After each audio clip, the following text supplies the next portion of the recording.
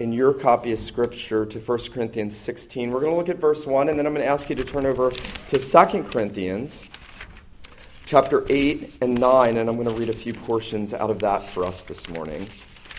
And so you'll find that on page 962 if you're using a copy of the Church Bible, 1 Corinthians 16:1. And before we come to the preaching of the Word, let me again go to the Lord in dependence and pray for His blessing on the preaching of His Word. Father, we're thankful that you have breathed out every word in Scripture. We thank you that you have covered every subject that you have covered. We thank you that you have given us a perfect rule for life and godliness, and that your word touches on every aspect of our lives, either directly or indirectly. We thank you for those convicting portions of your word.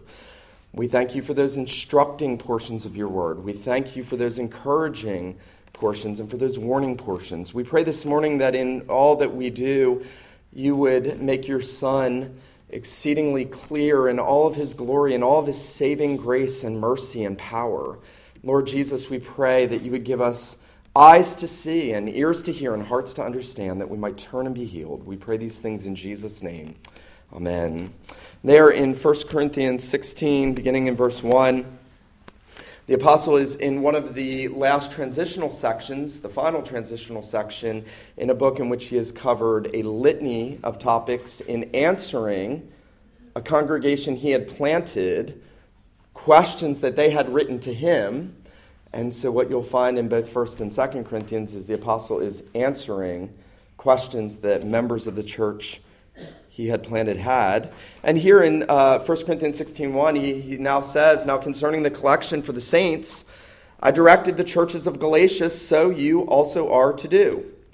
On the first day of every week, each of you is to put something aside and store it up as he may prosper, so that there will be no collecting when I come." And then if you would turn over to 2 Corinthians 8, you'll find that on page 967. There, the apostle picks up another aspect of giving in the life of the church. And he now says, "We want you to know, brothers, about the grace of God that has been given among the churches of Macedonia. For in a severe test of affliction, their abundance of joy and their extreme poverty have overflowed in a wealth of generosity on their part. For they gave according to their means, as I can testify, and beyond their means, of their own accord, begging us earnestly for the favor of taking part in the relief of the saints. And this, not as we expected, but they gave themselves first to the Lord, and then by the will of God to us. Accordingly, we urged Titus that as he had started, so he should complete among you this act of grace. But as you excel in everything, in faith, in speech, in knowledge, in all earnestness, in our love for you, see that you excel in this act of grace also. I say this not as a command, but to prove by the earnestness of others that your love also is genuine. For you know the grace of our Lord Jesus Christ, that though he was rich, yet for your sake he became poor, that you by his poverty might become rich." And then finally, if you would look over to chapter 9, verse 6, the apostle says, "The point is this: whoever sows sparingly will reap sparingly. Whoever sows bountifully will reap bountifully. Each one must give as he has decided in his heart, not reluctantly or under compulsion, for God loves a cheerful giver. And God is able to make all grace abound to you, so that having all sufficiency in all things at all times, you may abound in every good work. As it is written, he has distributed freely. He has given to the poor. His righteousness endures forever. He who supplies seed to the sower and bread for food will supply and multiply your seed for sowing and increase the harvest of your righteousness. You will be enriched in every way, to be generous in every way, which through us will produce thanksgiving to God. For the ministry of this service is not only supplying the needs of the saints, but is also overflowing in many thanksgivings to God. By their approval of this service, they will glorify God because of your submission that comes from your confession of the gospel of Christ and the generosity of your contribution for them and for all others, while they long for you and pray for you because of the surpassing grace of God upon you. Thanks be to God for his inexpressible gift. The grass withers, the flower fades, but the word of God endures forever. Well, the playwright Oscar Wilde, and maybe you've heard this before, made that great and famous statement, "When I was young, I thought that money was the most important thing in life. Now that I'm old, I know that it is." And by way of contrast, Martin Luther made the great statement, "Possessions belong in your hands, not in your heart." Now, money is such a sensitive subject. I think this may be the first sermon I've ever preached on money in this church in 8 years. And yet it is such an integral part of our lives. It is something. I have a friend who pastors a rather large historic Presbyterian church, and he said to me one day, he said, money isn't everything, but it's something. And we all know that it's something, because so much of our lives are consumed with what we think about money and what we do with money. Money is a bad god. Jesus essentially reduces all religion down to you either serve God or you serve money.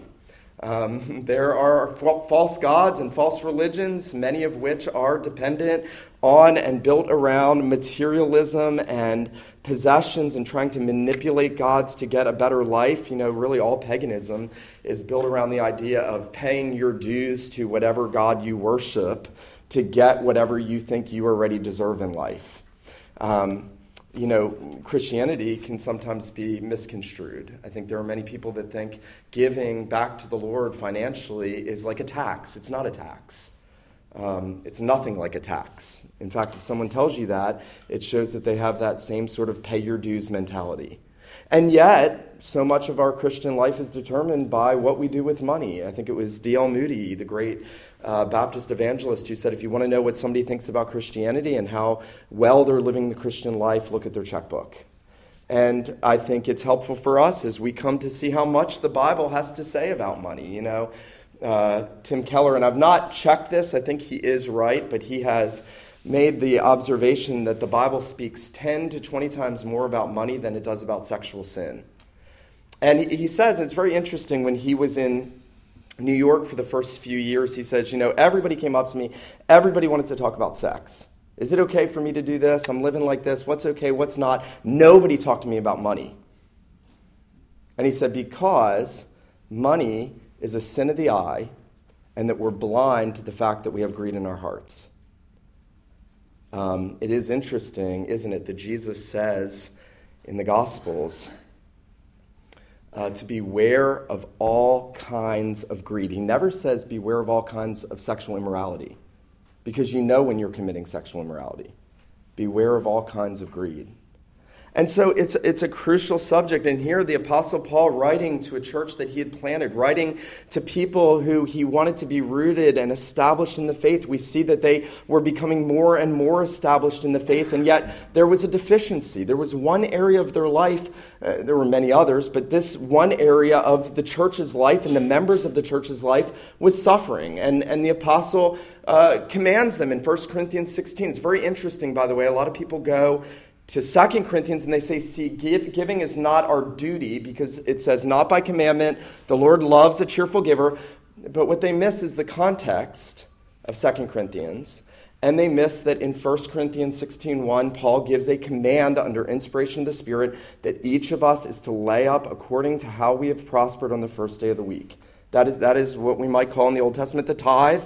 And then what Paul speaks about in 2 Corinthians 8 is the free will offerings, those things that are above and beyond, supporting other churches, supporting other missionaries, going beyond the support of the local church of which we're a part. Well, it's interesting. He spends such little time in 1 Corinthians and so much more time in 2 Corinthians based on the experiences of the churches around them and what was happening in it. And we see here in the first place that there's a call for generous giving among the saints in worship. Secondly, we're going to see that there's an example of generous giving among the saints in worship. Third, we're going to see the reasons for generous giving in worship. And finally, we're going to see the outcome of generous giving among the saints in worship. The call, the example, the reasons, And the outcome, well, the call is so clear. He tells us if you want to be obedient to God, part of that means recognizing that all that we have belongs to God and that he gives us the opportunity to share in the advancement of his kingdom. That our giving back to the Lord is in no way whatsoever a tax. It's in no way whatsoever paying your dues. We should never think about the call to give back to the Lord as, well, if I do this, then God will do this. That's completely unbiblical, but there is a clear responsibility. Just as there's a responsibility for us to take off one day in 7 for spiritual worship and rest, there is a responsibility to give back to the Lord out of all that is his and all that he gives us. And there is a manifestation of that in the responsibility that we have to each other and to other churches. There is an interconnectedness in the church. The call to give is a call to communal care and support. The church is not a business, as much as many people are duped into thinking the church is a business. The church doesn't have a product. The gospel is not a product. The gospel is not a product. It doesn't make money. The church is God's house, and the call is for support in God's house. It's for care in God's house. In Malachi, the Lord brings that scathing critique against Israel when he says, well, man robbed me. And again, they're blind, just like Keller says, it's an eye sin. They're like, how did we rob you? And the word rob there means oppress. And the Lord says, in tithes and offerings. Then he says, bring the whole tithe into the storehouse, that there may be food in my house. God has purposed that by the provision of his people, by the generous giving of his people, that there should be food in his house, that there should be support and care, there should be provision for ministry. It's interesting, the Lord Jesus, and we're going to see this later, left the infinite glories and riches that he had as God. And without ceasing to be God, came in the flesh and became homeless and poor. He didn't have a nice home to invite people into for ministry. He didn't have any luxury, nothing. But he had the support of women, the Bible tells us, that there were women that supported the Lord Jesus. So your salvation and my salvation was in part fueled by the financial support of these women that supported the ministry of the Redeemer. Because God, and we'll see this at the end, is glorified. The call is that we would be generous, that we would recognize that everything that we have belongs to the Lord, that we would have right views about giving and about generosity. Now, Luther is very interesting. He asked that question because you could ask this question, why doesn't God just do it all himself? If he owns the cattle on 1,000 hills, if he owns every molecule in the universe, if he owns your life, if he doesn't need anything and we don't give him anything, and we don't, by the way, that's something called the doctrine of the aseity of God, ase. He is sufficient in himself. We don't use that word in our society. We should. But God is self-sufficient, all-sufficient. He doesn't need anything. So Luther asked that question, well, why then doesn't God do it all by himself? And this is what he said. He wants us to work with him. He does us the honor of wanting to effect his work with us and through us. Isn't that a marvelous thought? My dad used to say that to us growing up, that God doesn't need us, but he chooses to give us the privilege of laboring with him for the advancement of his kingdom so that we get fruit, he gets glory. And here, Luther is saying the same thing. And the Apostle Paul is saying that in 2 Corinthians 8 and 9. He's saying he wants them to be fruitful and to abound, and that thanksgiving abounds to God, which we'll come to see again. And so there is a clear call for generous giving among the people of God. And then, secondly, there is an example of generous giving. Notice there in 2 Corinthians 8, the apostle does something quite interesting. He is writing to one church, and it's one of those things, I think, if I did this in this church, what would the responses be? I might not have a job if it was like, okay, now you guys need to do like that church over there. But that's what Paul's doing. Paul's saying, here's an area where you need to grow. And let me give you an example. Here are the churches in Macedonia. Now, the churches in Macedonia were planted by Paul. Remember, Lydia was down by the river with some women singing some praises. Paul went down there. That church plant was founded by a single businesswoman, a jailer, and a crazy slave girl. That was the church plant in Philippi, Macedonia. And apparently from what Paul says here in 2 Corinthians 8 is that church continued to not have sort of this status socially. It wasn't a financially vibrant church. It wasn't a particularly renowned church for its intellectual adherents like Ephesus or Corinth, this church certainly. And yet there was something about the churches in Macedonia. They had come to the Apostle Paul. This is amazing. The people in this church that didn't even have enough for what they needed came to the Apostle Paul because they heard that the churches in Jerusalem were suffering because of persecution. And they said, Paul, we want to give you out of our lack so that they will have what they need. Notice what Paul says in 2 Corinthians 8. He says, for in a severe test of affliction, verse 2, in a severe test of affliction, so they were in a time of affliction, their abundance of joy and their extreme poverty have overflowed in a wealth of generosity.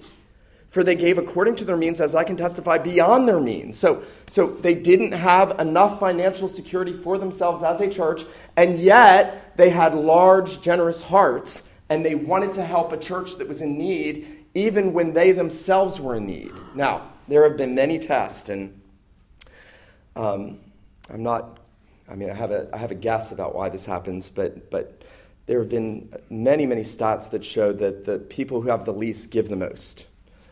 Jesus, in that one account in which he is with his disciples and he points to the one woman who has a couple cents, and she puts in all that she has, and Jesus says, see, all these put in out of their abundance, but she out of her poverty, she's put in more than all. And that's the Macedonian church. They had learned that principle. They weren't thinking only for themselves. They were thinking, how can we be more generous? How can we give more? How can we care more? Really, and this is the hard thing because none of us give like we should. And this sermon should be convicting to all of us. I think we convince ourselves that we need things that we don't really need. Even when we make a tight budget and live within it, there's a lot on there that's not actually a necessity. Now, the Bible doesn't say you've got to live like a monk in a cave with people putting bread down every day and providing for you. This is not asceticism. I mean, the same Apostle Paul says that God is rich and gives bountifully to all his people, and he's rich in grace, and he wants us to enjoy the bounty of his creation, but not in such a way that we are living as if all that we have is for us. You see, what enabled the Macedonians to do what they did? I think, and I'll move in here for us to the third point on reasons for giving. The Macedonians had learned several things. First, I think they knew that all that they had belonged to the Lord. Now, this is important for us to get because I think most of us convince ourselves, if I gave X number of dollars, usually it's much less than 10% if people were honest, but I gave X number of dollars, therefore I've given back to God what's his and the rest is mine. I'm pretty sure that's how most of us live, like we believe that. So I've given this, the rest of it's mine. But what the Bible says is it's all God's. And that he never gives us anything ever that he ever relinquishes ownership of. Our children, our spouses, our homes, everything. It's all his. All the money's his. And what he's made us is stewards. He's made us managers. We are his financial managers. And everything he gives us, he says, I want you to be good stewards of what I give you. And I want you to give away generously and care for the needs of your home and have the provisions that you need. But I want you to be like me. Because at the end of the day, God is exceedingly generous. He is exceedingly bountiful. So much so that he gives himself up on the cross to redeem us. He spares nothing. God the Father, God the Son, God the Holy Spirit, together, working together in perfect unity of one essential will, agreed in the councils of eternity that the Son would be sent by the Father, and that the Son would willingly give his life up, that he who was rich would become poor, that we through his poverty might become rich. And that means God gave up his most valuable possession to bring us to glory. And so when we look at money, we've got to remember what Luther said, that money is to be possessed in our hands, not in our hearts. What we worship determines how we spend. What we worship determines what we do with our money. So if I worship the Lord and I worship him from the heart and I love him because he first loved me and I realize what he's done for me and I'm delighting in Christ and I want to be in Christ and I want to be in heaven, then the Bible says and Jesus says, where your treasure is, there your heart will be also. So if that's my treasure, if my treasure is being with Christ, if my treasure is not in this world and possessions and big homes and new cars and everything else we want, and our treasure is going to heaven, then we will worship the Christ in heaven, and we then will have our hearts set on that, so how we then use what we have will be an outworking of that. So we wherever our hearts are and whatever we worship, that's where we direct our money and our possessions and where generosity comes from. But notice the apostle gives many other things that the Macedonians had learned, other reasons. It's not only a duty, it's not only, and it is supremely, there in chapter 8, verse 9, by the gospel, but it's also because it's pleasing to God. When the Bible says the Lord loves a cheerful giver, he delights when his people are joyfully generous. Not, well, I guess we'll give that. That's not joyfully generous. I guess we should give that. That is not joyful generosity. God loves joyful generosity.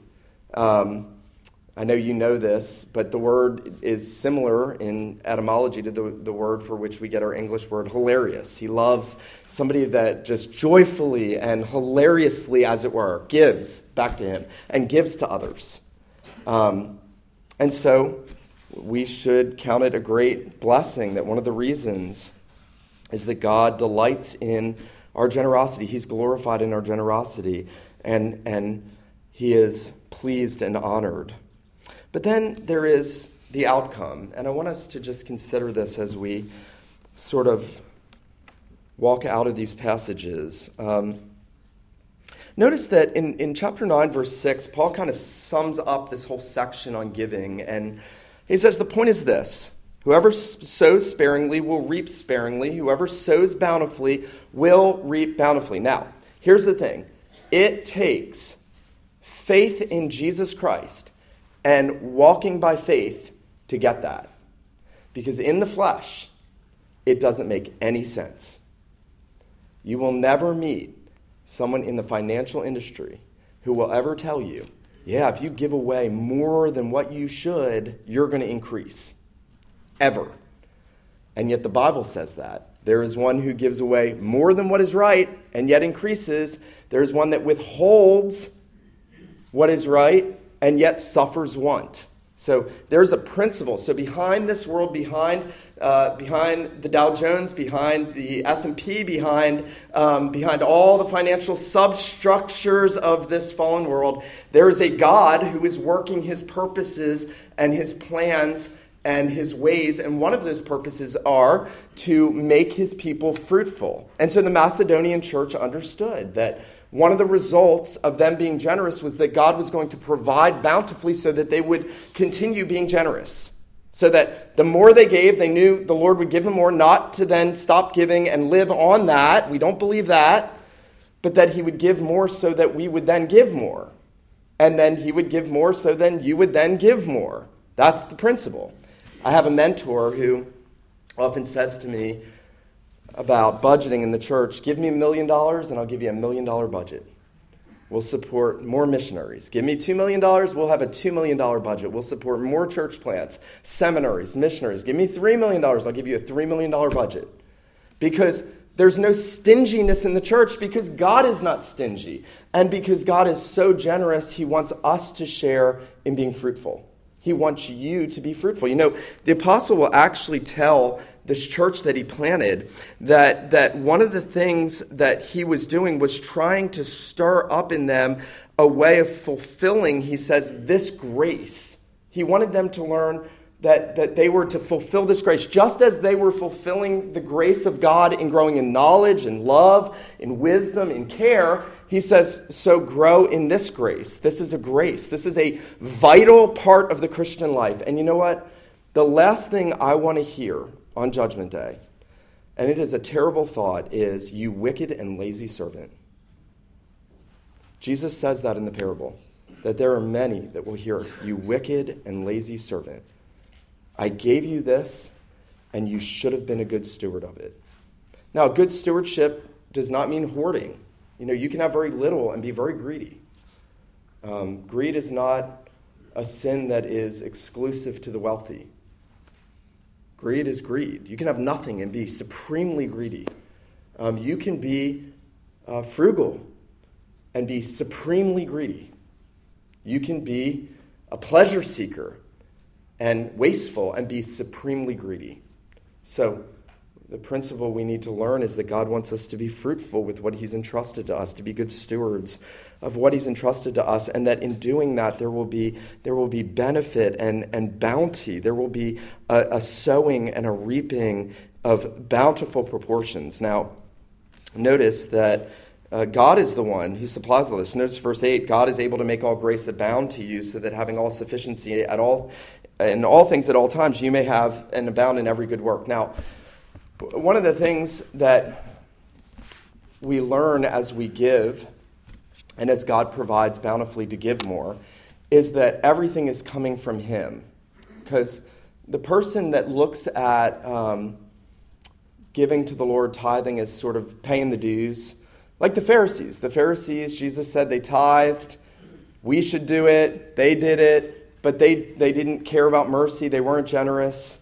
They didn't have right hearts. And they really thought they had accumulated that wealth. Jesus tells us the Pharisees were lovers of money. And one of the things that we learn as we sort of unpack this and we see the way people view money is that one of the outcomes of generous giving is that we start to understand better and see more clearly how God is the one supplying this. You know, there are loads of people in the church that say, you know why I have what I have? Because I worked hard. You have what you have because God gave you the gifts that he gave you. He put you in the circumstances that he put you in. He had you cross paths with the people he had you cross paths with. He had you grow up in the home you grew up in. If you have more than others, there are 1,000 circumstantial things that God did that you had no control over. You could have been born in poverty in India. So it's not because you worked hard.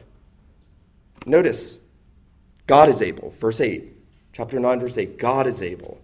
God is able. God is able to make all grace abound to you, so that having all sufficiency in all things at all times, you may abound in every good work. As it's written, he distributed freely, he's given to the poor, his righteousness endures forever. Well, the last result of generous giving is that God is thanked. Now, this is one of those really intriguing motive results about generosity.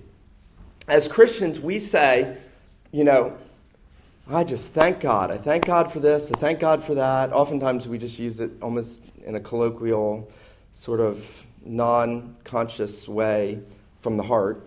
But as Christians, we profess we want God to be thanked.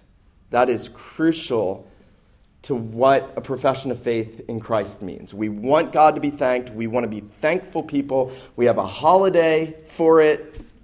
We get that, Thanksgiving. But here's what we often don't get.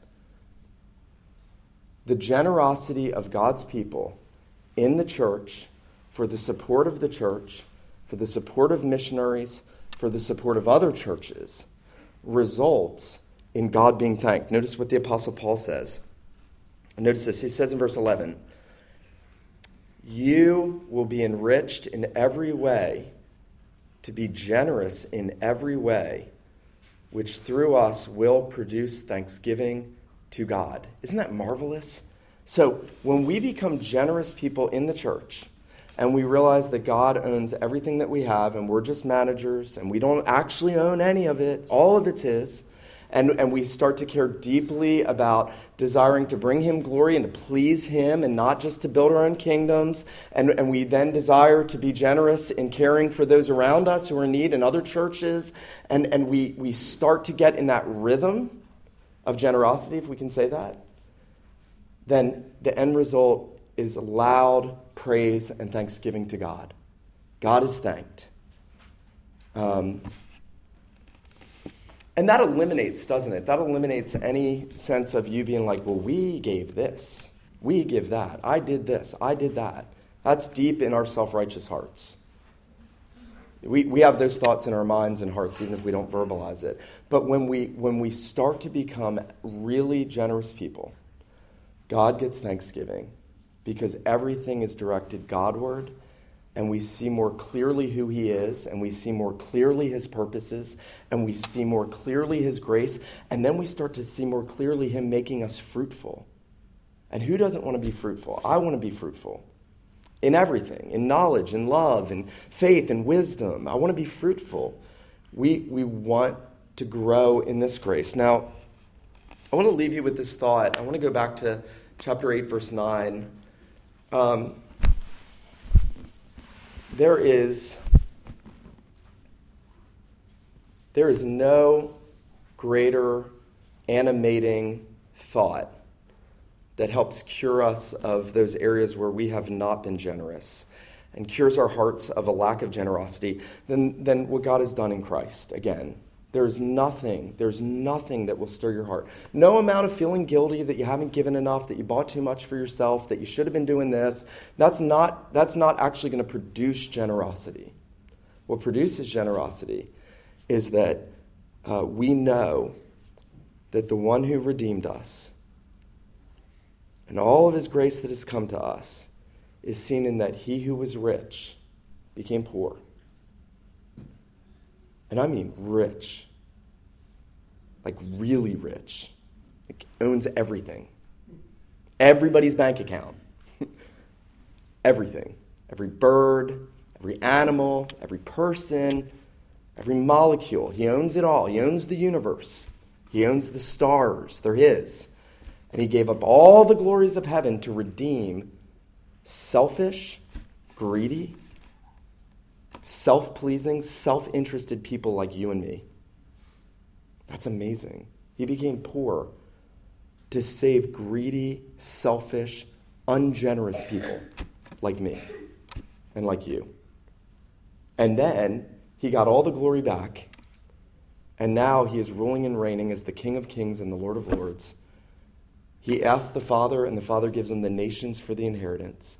He's secured the new creation by shedding His blood on the cross. He's promised to come back and to remake this fallen, greedy, wicked world and to make it into a glorious, righteous, new heavens and new earth where we will dwell with Him and we will be partakers of an everlasting inheritance, incorruptible, undefiled, and that does not fade away, reserved in heaven for us who are being kept by God through faith for salvation, ready to be revealed in the last time. That is what animates us. So, if you are listening to this and you don't like it, I feel your pain. This is actually one of the most convicting sermons, and I don't like preaching topical sermons, and I don't like preaching about money, although the Bible says a lot about it.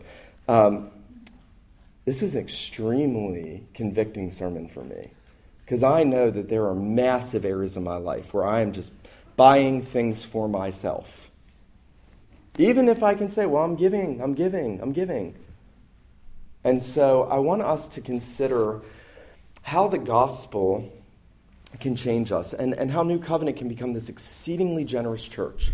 You know, we could become a church we don't even own our own building. The Macedonians may not have. They probably didn't. But out of their lack, they gave joyfully and abundantly. And they had fruit, and they were the glorious manifestation of the gospel in the lives of God's people. And you know, the Bible calls us to outdo one another in showing honor. And as your pastor, what I want to do more than anything is I want to become a person that learns how to outgive and outdo in showing honor and outlove, even when I don't feel like I have what I might want in my life. You know what? Here's the glorious thought, and I'll leave you with this morning. Just as the Apostle Paul said that God is able to make all grace abound toward us. He's able to free us of our greed. He is able to free us of all kinds of covetousness and help us to see where they are in our lives. He's able to make us generous. He's able to make us fruitful. He's able to use us as vessels that bring him thanksgiving. And here's the glorious thing. If you took the wealthiest, famous person in the world that was in the greatest acts of philanthropy that you could find, gave away the most money to all kinds of social justice things, and you put that person next to a poor widow that gives away all that she has, Jesus said that woman changed the world. Billions and billions and billions of dollars have gone for the advancement of the gospel because of what that woman did. And this person will be praised today and forgotten tomorrow. And God isn't thanked, and fruit is not born, because that's just a self-righteous paying your dues act. You know, I want to encourage us all to be taking these things to heart, to be examining ourselves, to ask the Lord to open our eyes to see where we are spending on ourselves, on things that are not needs, and to open our eyes to see where there are areas in this church and among the saints where there are needs and where we are called to be generous. Let him who has ears to hear, let him hear this morning what the Spirit says to the church. Let me pray for us. Father in heaven, we acknowledge that all of us fail in many ways, and we acknowledge that we have not been generous as we ought. We acknowledge that we have often had wrong thoughts of you, thoughts of paying our dues or paying you a tax, and we have many times forgotten, Lord, that you own everything and that every penny you give us is yours. And so please press that into our minds and hearts this morning, and with that, give us that great knowledge of all that we have in Jesus Christ and all that he has done for us, how he who was rich became poor that we through his poverty might become rich. Our God, we pray that you would be praised and thanked as we enter in on this grace in our lives. We pray these things in Jesus' name. Amen.